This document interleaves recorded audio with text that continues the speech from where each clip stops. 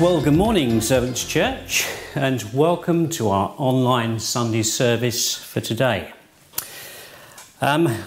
Looking at the comments, Ben's with me, and looking at the comments, everyone was very positive and appreciative of the worship. And so that's a big shout out to Rory, who spent a lot of time editing and things like that. Well, today we continue our series on the Lord's Supper. And we started this off way back in January, where John, on the Vision Sunday for the year, outlined the meaning and purpose for the Lord's Supper or communion. Incidentally, he also said something that made me smile. A year of radical change. John, you were prophetic. But we went on to look in January at Exodus 12 and the Passover, and Ben took us through the meaning and significance of the Passover. In February, Craig looked at John 6 and Jesus saying and explaining that he was the bread of life. In March, Neil looked and took us through the actual Lord's Supper.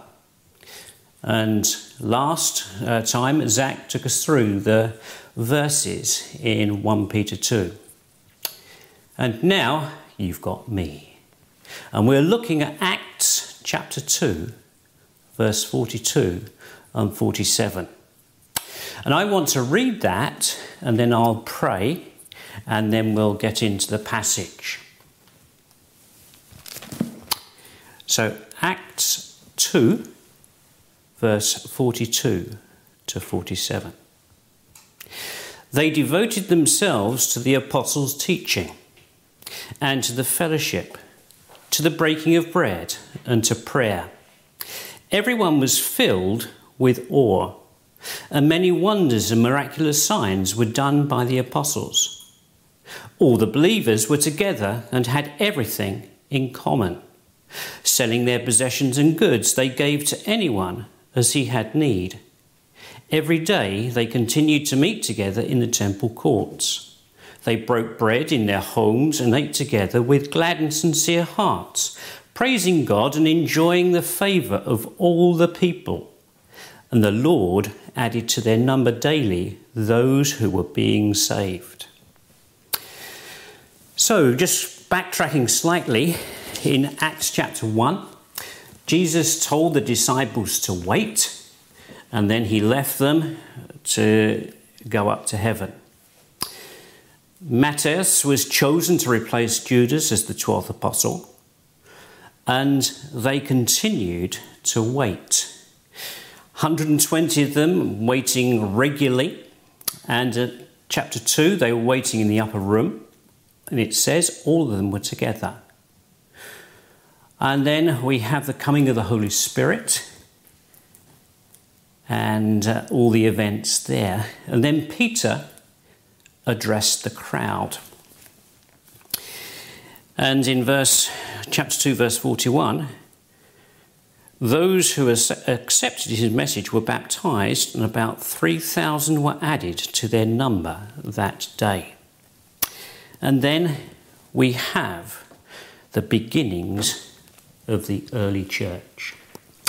Now, the church is God's plan, God's idea, and God's means for reaching out to a lost world. But right at the beginning, it was a baby church.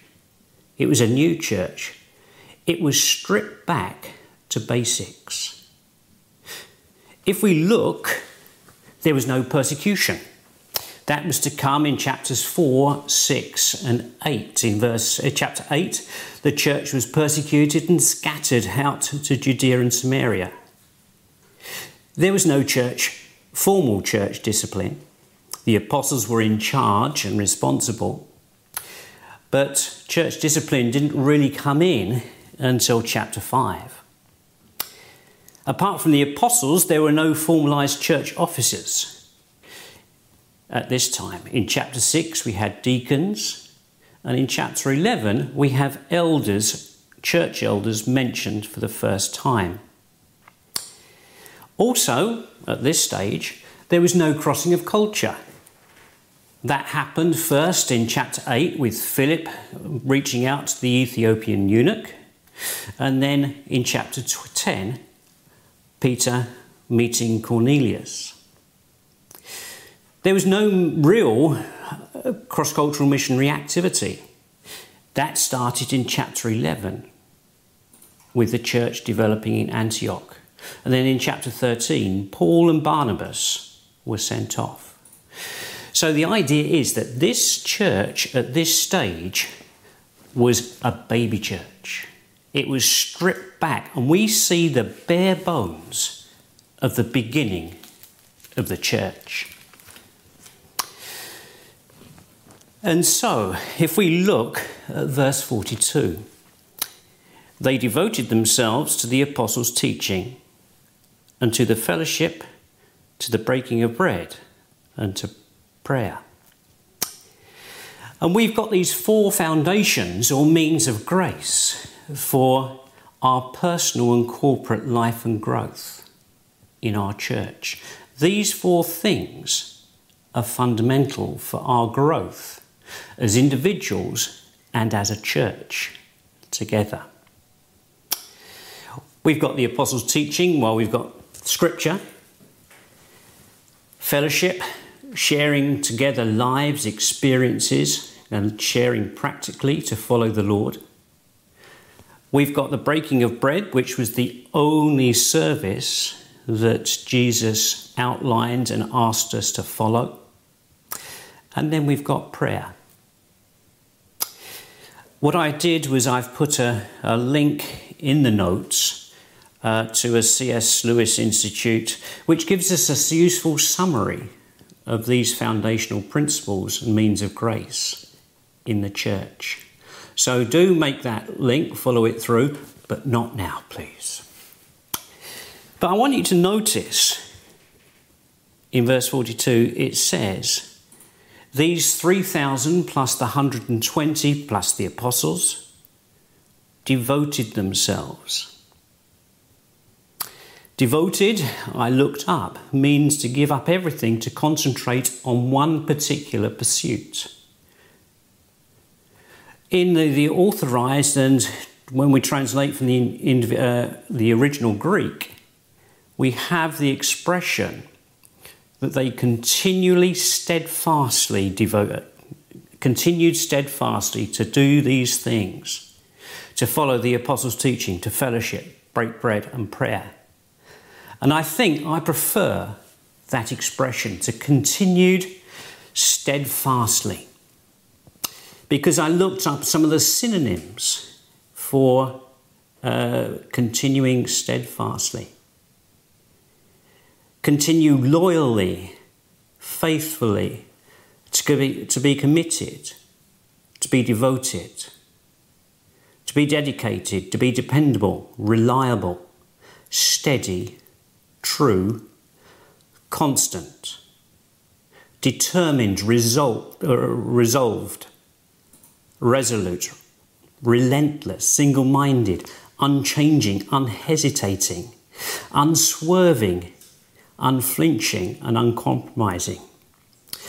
So those ideas are all linked with this idea that these early followers of Jesus were devoted to these 4 means of grace, these 4 founding principles of the church. And we need to perhaps apply ourselves in this area. Now, we come to our present situation. All 4 of those founding principles have been affected, some more so perhaps than others. I praise the Lord for the technology that we have to be meeting like this with Ben and Rory and everybody involved. It's amazing the way we've actually been able to transfer the physical church online. And I praise the Lord for that. And also we have access to Servants Church online, to John's teaching. Other teaching, we can access books. But when we get to the breaking of bread, some churches have actually stopped breaking bread, which saddens me. And that's one of the things that we are doing this today. So if you haven't got the elements ready, the bread and wine, perhaps you need to send someone out to the kitchen to try and sort that out. Also, prayer has altered. No longer can we meet face to face. And so prayer online, via Zoom, praying over the phone, perhaps has been a bit of a barrier for some. But it's in the area of fellowship that I think we've most been hit. It's been a radical shift in how we carry out this fellowship, this growing together, this sharing lives with one another. And I've been thinking about some of the struggles that we've had with this massive shift online and not being able to have that face-to-face contact, that ability just to reach out and touch somebody on the arm or put an arm around somebody. It's something that we've lost, and it's going to take a while for us to get back. But there are other struggles. Talking to people and just getting a feeling of what's happening. Lots of us have struggled with sleeplessness, confusion about the whole situation, frustration with the lack of ability to hold normal church, helplessness, anger, thrown together with our families. There's been really good times in our family, but there have been one or two arguments and things like that. But there's also been a lack of contact with our wider family. We've been unable to meet up and share struggles and joys, birthday parties and celebrations. It's been a challenge, it's been a difficulty. And the whole issue of online communication, I find it a very one-dimensional way of communicating. And to be honest, I do at times struggle with it. But at the moment, it's our only real means of communication. And let's be honest, it's hard work making the effort to join a Zoom group. It's a hard work to join the Zoom prayer meeting. Talking to John in the week, I'm sure many of people are sympathetic to the fact that some of us experiencing screen fatigue. It's hard work to join a group, make that click to join the link. And for many, it's been a real challenge, this move to online communication. At work, I'm a school teacher in my school. I've had to join 5 WhatsApp groups. And it's amazing the number of messages that come through and my phone pinging and having to turn my phone off. And then scrolling through and, to be honest, not really giving the messages my full attention. And there have been 1 or 2 occasions I've missed an important piece of information. But also, regarding that, it's possible that using this form of communication, leaving messages and emails, I'll be honest, have I answered all my messages? Have I answered all my emails? And I'll be honest, I have to say no. But when these forms are the only real means of communication that we have, I think a problem can arise. Because if we leave messages unanswered, in many ways we're rejecting that person who sent the message. And in rejecting them, we're dismissing them, not seeing as their message and their ideas as important. And for some, there may be feelings of rejection at this time. Also, there have been times when I've been prompted to pick up the phone, make a phone call, send a message. And I haven't done that. And perhaps others are in the same position. And also, another thing that I was thinking of, and again, I have to hold my hand up and say I'm guilty. Some of the videos that the church has put on, the testimonies, which have been excellent, but have I clicked on them, given the thumbs up, made a comment as I should? Because at the moment, that is the real way we can actually communicate and encourage those people who are making and setting those messages, sending those messages and those videos. I've been learning a lot about social media, and my family will tell you that when it comes to that, I'm a bit not very good. I've discovered that you can actually read an email, read a message, and then you can click. You don't even have to respond in a typed response. You can actually just click your response. Thanks. Thanks for that. And are we doing these things in the time where we need to encourage one another, build one another up? We need to be doing these things. And so, in the light of that, I think there can be feelings of being slighted, dismissed, disconnected, left out, and misunderstanding. There's also perhaps a danger of online cliques, where people posting very happy pictures, which is fine, about family and things that are happening. But again, what image are we portraying online?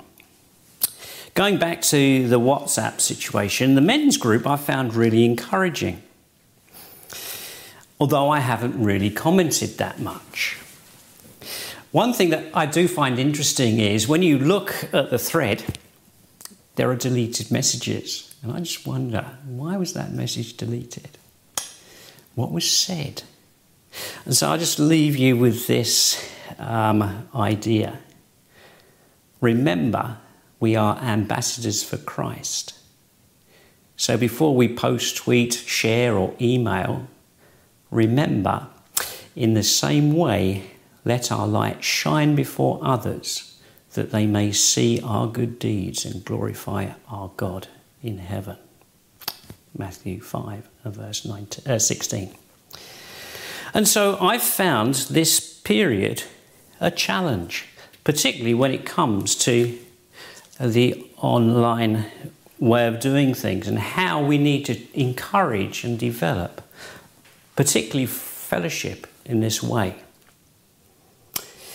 But at the moment, things are slightly easing and we're moving out in some way into the possibility of meeting in small groups and things like that. And so we need to be thinking and praying for wisdom for John and the leaders as they begin to work out how we can begin to move in this area and move out from lockdown and social distancing and things like that. And we need to bear with one another, particularly in grace, love, acceptance, understanding and patience. because we're going to all be at different stages. We are all not going to be able to meet together when we do get permission to meet together. And in the context of communion, and from what I've said, I just want to spend a couple of minutes praying about the situation, recognizing the situation that we're in. Also confessing some of our failures, some of my failures in the area of building fellowship in difficult times, and repenting of that, and then just praying for the next steps. So, Heavenly Father, we recognise that we live in challenging, difficult times where church life has been radically affected, particularly in the area of fellowship. And Lord, if we're honest, I'm sure all have experienced struggles in this area. That email that hasn't been answered, that message that hasn't been answered. Those videos that we've watched, we haven't responded to in a way that's encouraging. And Lord, we recognise all these failings. At times the negativity and the frustration and the lack of ability to actually meet with one another face to face, one to one.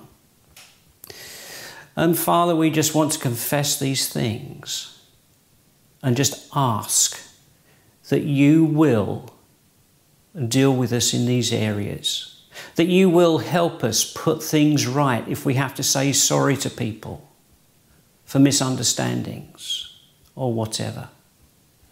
And Lord, we just pray that you will, at this time, at this difficult time where fellowship seems so incredibly hard, that you will show us new ways, that you will prompt us in ways that we can reach out to each other in real, meaningful ways. And Lord, we just pray that you will forgive us where we've let you down and let each other down. And Lord, we just ask that you will take us on. And Lord, we just thank you that things are slowly changing. And Father, we just pray that you will be with us, that you will give us the ability to be patient with one another, that we will carry one another's burdens, that we will see others better than ourselves. And Lord, as we move to the possibility of meeting together, Father, we just pray that you'll give us love and wisdom for each other, to help each other to move forward. Lord, we just ask that you'll be with John and the leaders as they work out the practicalities of what's happening. So, Father, we just lift these prayers to you and just ask that you will do a deep work in our lives at this time. In Jesus' name, amen.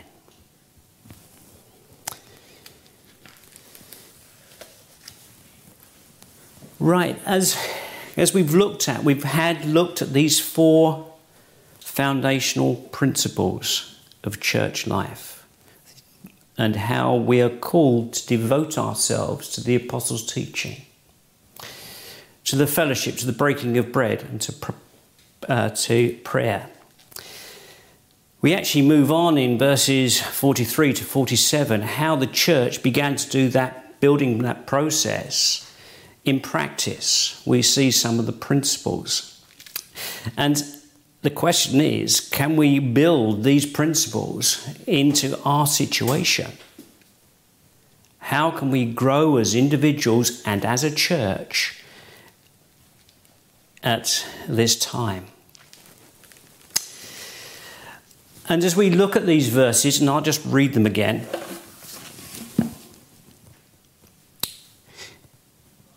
Verse 43, everyone was filled with awe, and many signs and miraculous signs were done by the apostles.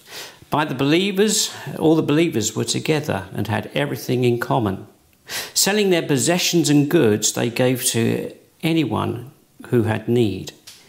Every day they continued to meet together in the temple courts. They broke bread in their homes and ate together, and with glad and sincere hearts, praising God and enjoying the favour of all the people.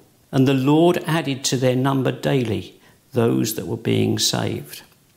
And as I looked at those verses, I saw 8 aspects where the Christians at that time were able to build the church.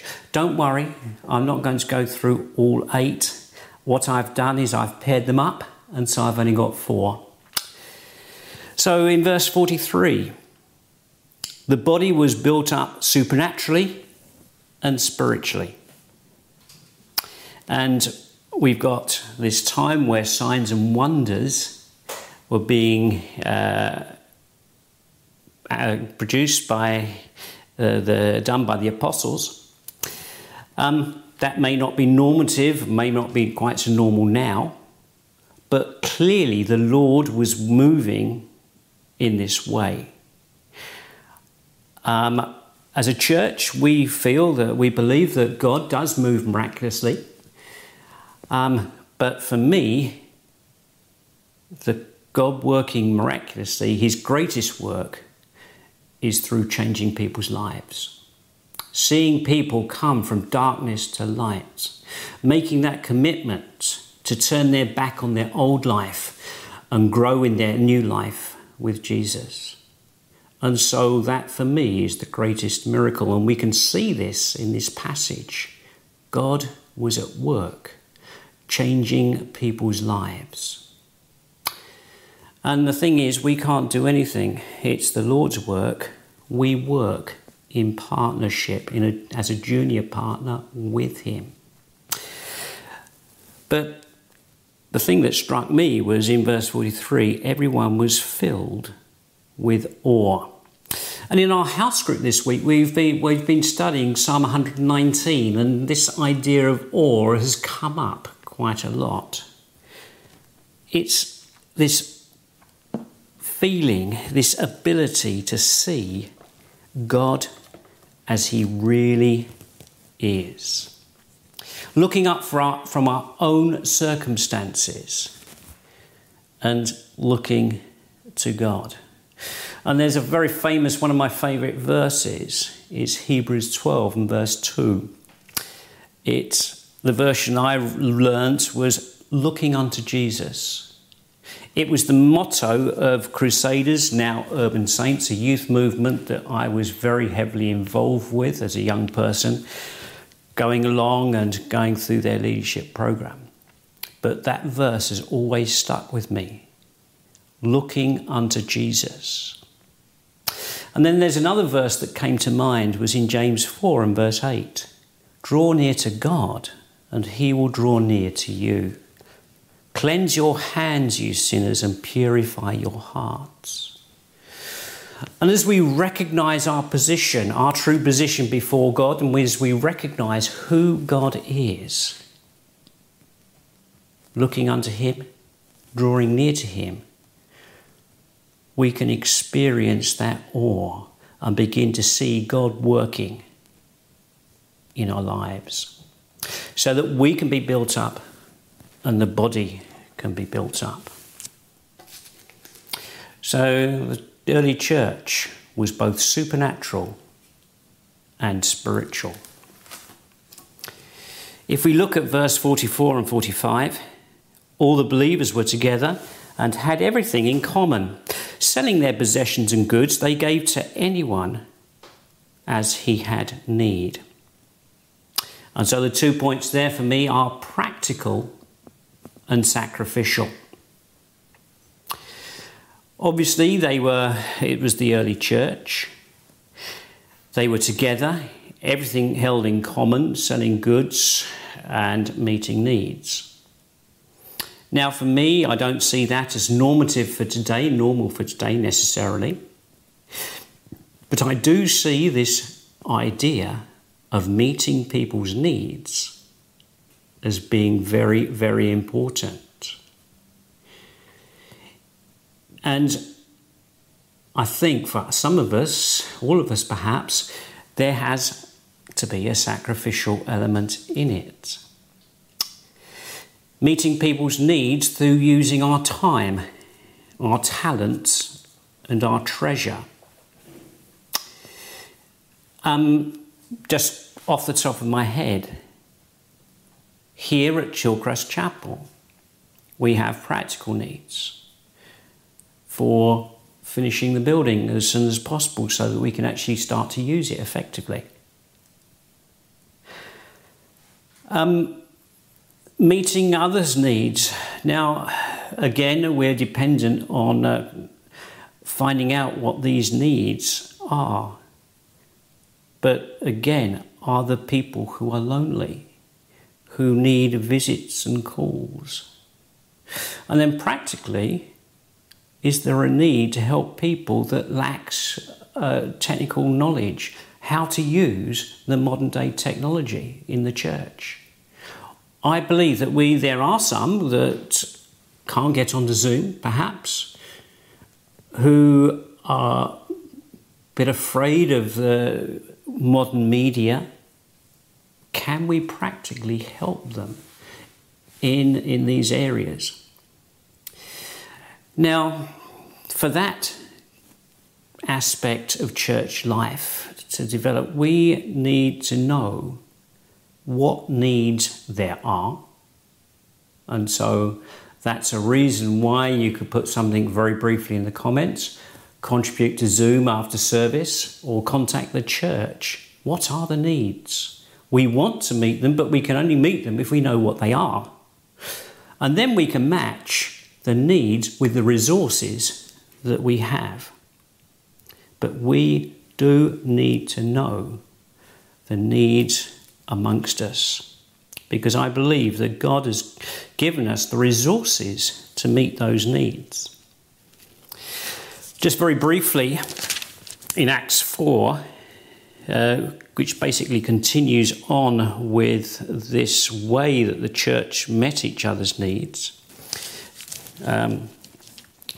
verse 35, chapter 4, verse 35. You began to see the beginnings of a structure of how needs were met, because the early Christians came and put the money at the apostles' feet, and it was then distributed to anyone who had need. So the apostles were beginning to get more involved in the practical side of the church. Obviously, later they needed deacons to take that over. But there was a beginning of a structure. And also, if we just back up one verse, the needs were the money was distributed to anyone as he had need. And so in that way, perhaps there was no needy person in the early church as their needs were met. Just something to think about. For us now, practically, we need to know as a church what needs there are. The third point I came up with was that the early Christians, it was continual and accessible. Their meetings were continual and accessible in verse 46. The temple courts, well, they were about 35 acres possibly, which is the equivalent of 560 tennis courts, 30 football pitches. And these were areas where big formal gatherings could meet and the apostles could preach. And clearly in that context, with large numbers there was limited participation. And for us, currently, we can't meet in groups of possibly more than 30, depending on what the government says. And so we've actually got the model here that they met in people's homes, which were small, informal, which allowed active participation. And those small groups were the normal. It was where Christian life could be worked out, and every aspect could come under scrutiny and people could learn and grow together. And this is the point that's quite interesting here. They broke bread. Now, theologians and scholars have disagreed with, does that actually mean a communion service, a breaking of bread service? Opinion is actually divided, but I'm inclined to say they were, and it's my conviction that they were breaking bread, taking communion in their homes. Especially as we look through the New Testament and we see churches in people's houses. We've got the church that met in the house of Mary, mother of Mark, in Acts 12. And we've got Priscilla and Aquila's house church mentioned in Romans 16 and 1 Corinthians 16. And then we've got Paul's greetings to various households. And in Philemon 2, we've got the church that meets in a home. And so we've got here a structure that was very, very important and fundamental to church life in the early church, and also now, through history, but also now at this time. Okay, Zoom meetings can be a bit of a challenge. We can get Zoom fatigue, but slowly we may be able to begin meeting in small groups. We just have to wait and see. But these small groups, even though they take place virtually on Zoom and things, are very, very important. And the links are there in the notices that if anyone does want to join, feel free. Don't feel bad about joining late. Don't feel bad about getting on the bandwagon at this time, almost after the event. It's not too late to join a house group via Zoom, and we'd encourage you to do that. And then we've got the final two aspects of church life, that the early Christians, the early church, was joyful and purposeful. There it says, praising God and enjoying the favour of all the people. And the Lord added to their number daily those that were being saved. And so this church was known for its joy, its excitement, its expectancy, that God was going to move, God was going to work. And perhaps we need to see that more in our situation. They also found favour with all people, including their neighbours. So something that we can perhaps think about. And then the Lord added to their number.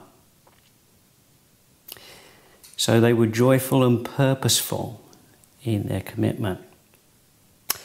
So we've looked at in the beginning of the passage, we looked at the four foundations or means of grace for personal and corporate life and growth. We've noticed that the early church, the early followers of Jesus, were devoted. They continued steadfastly in the apostles' teaching, fellowship, breaking of bread and prayer.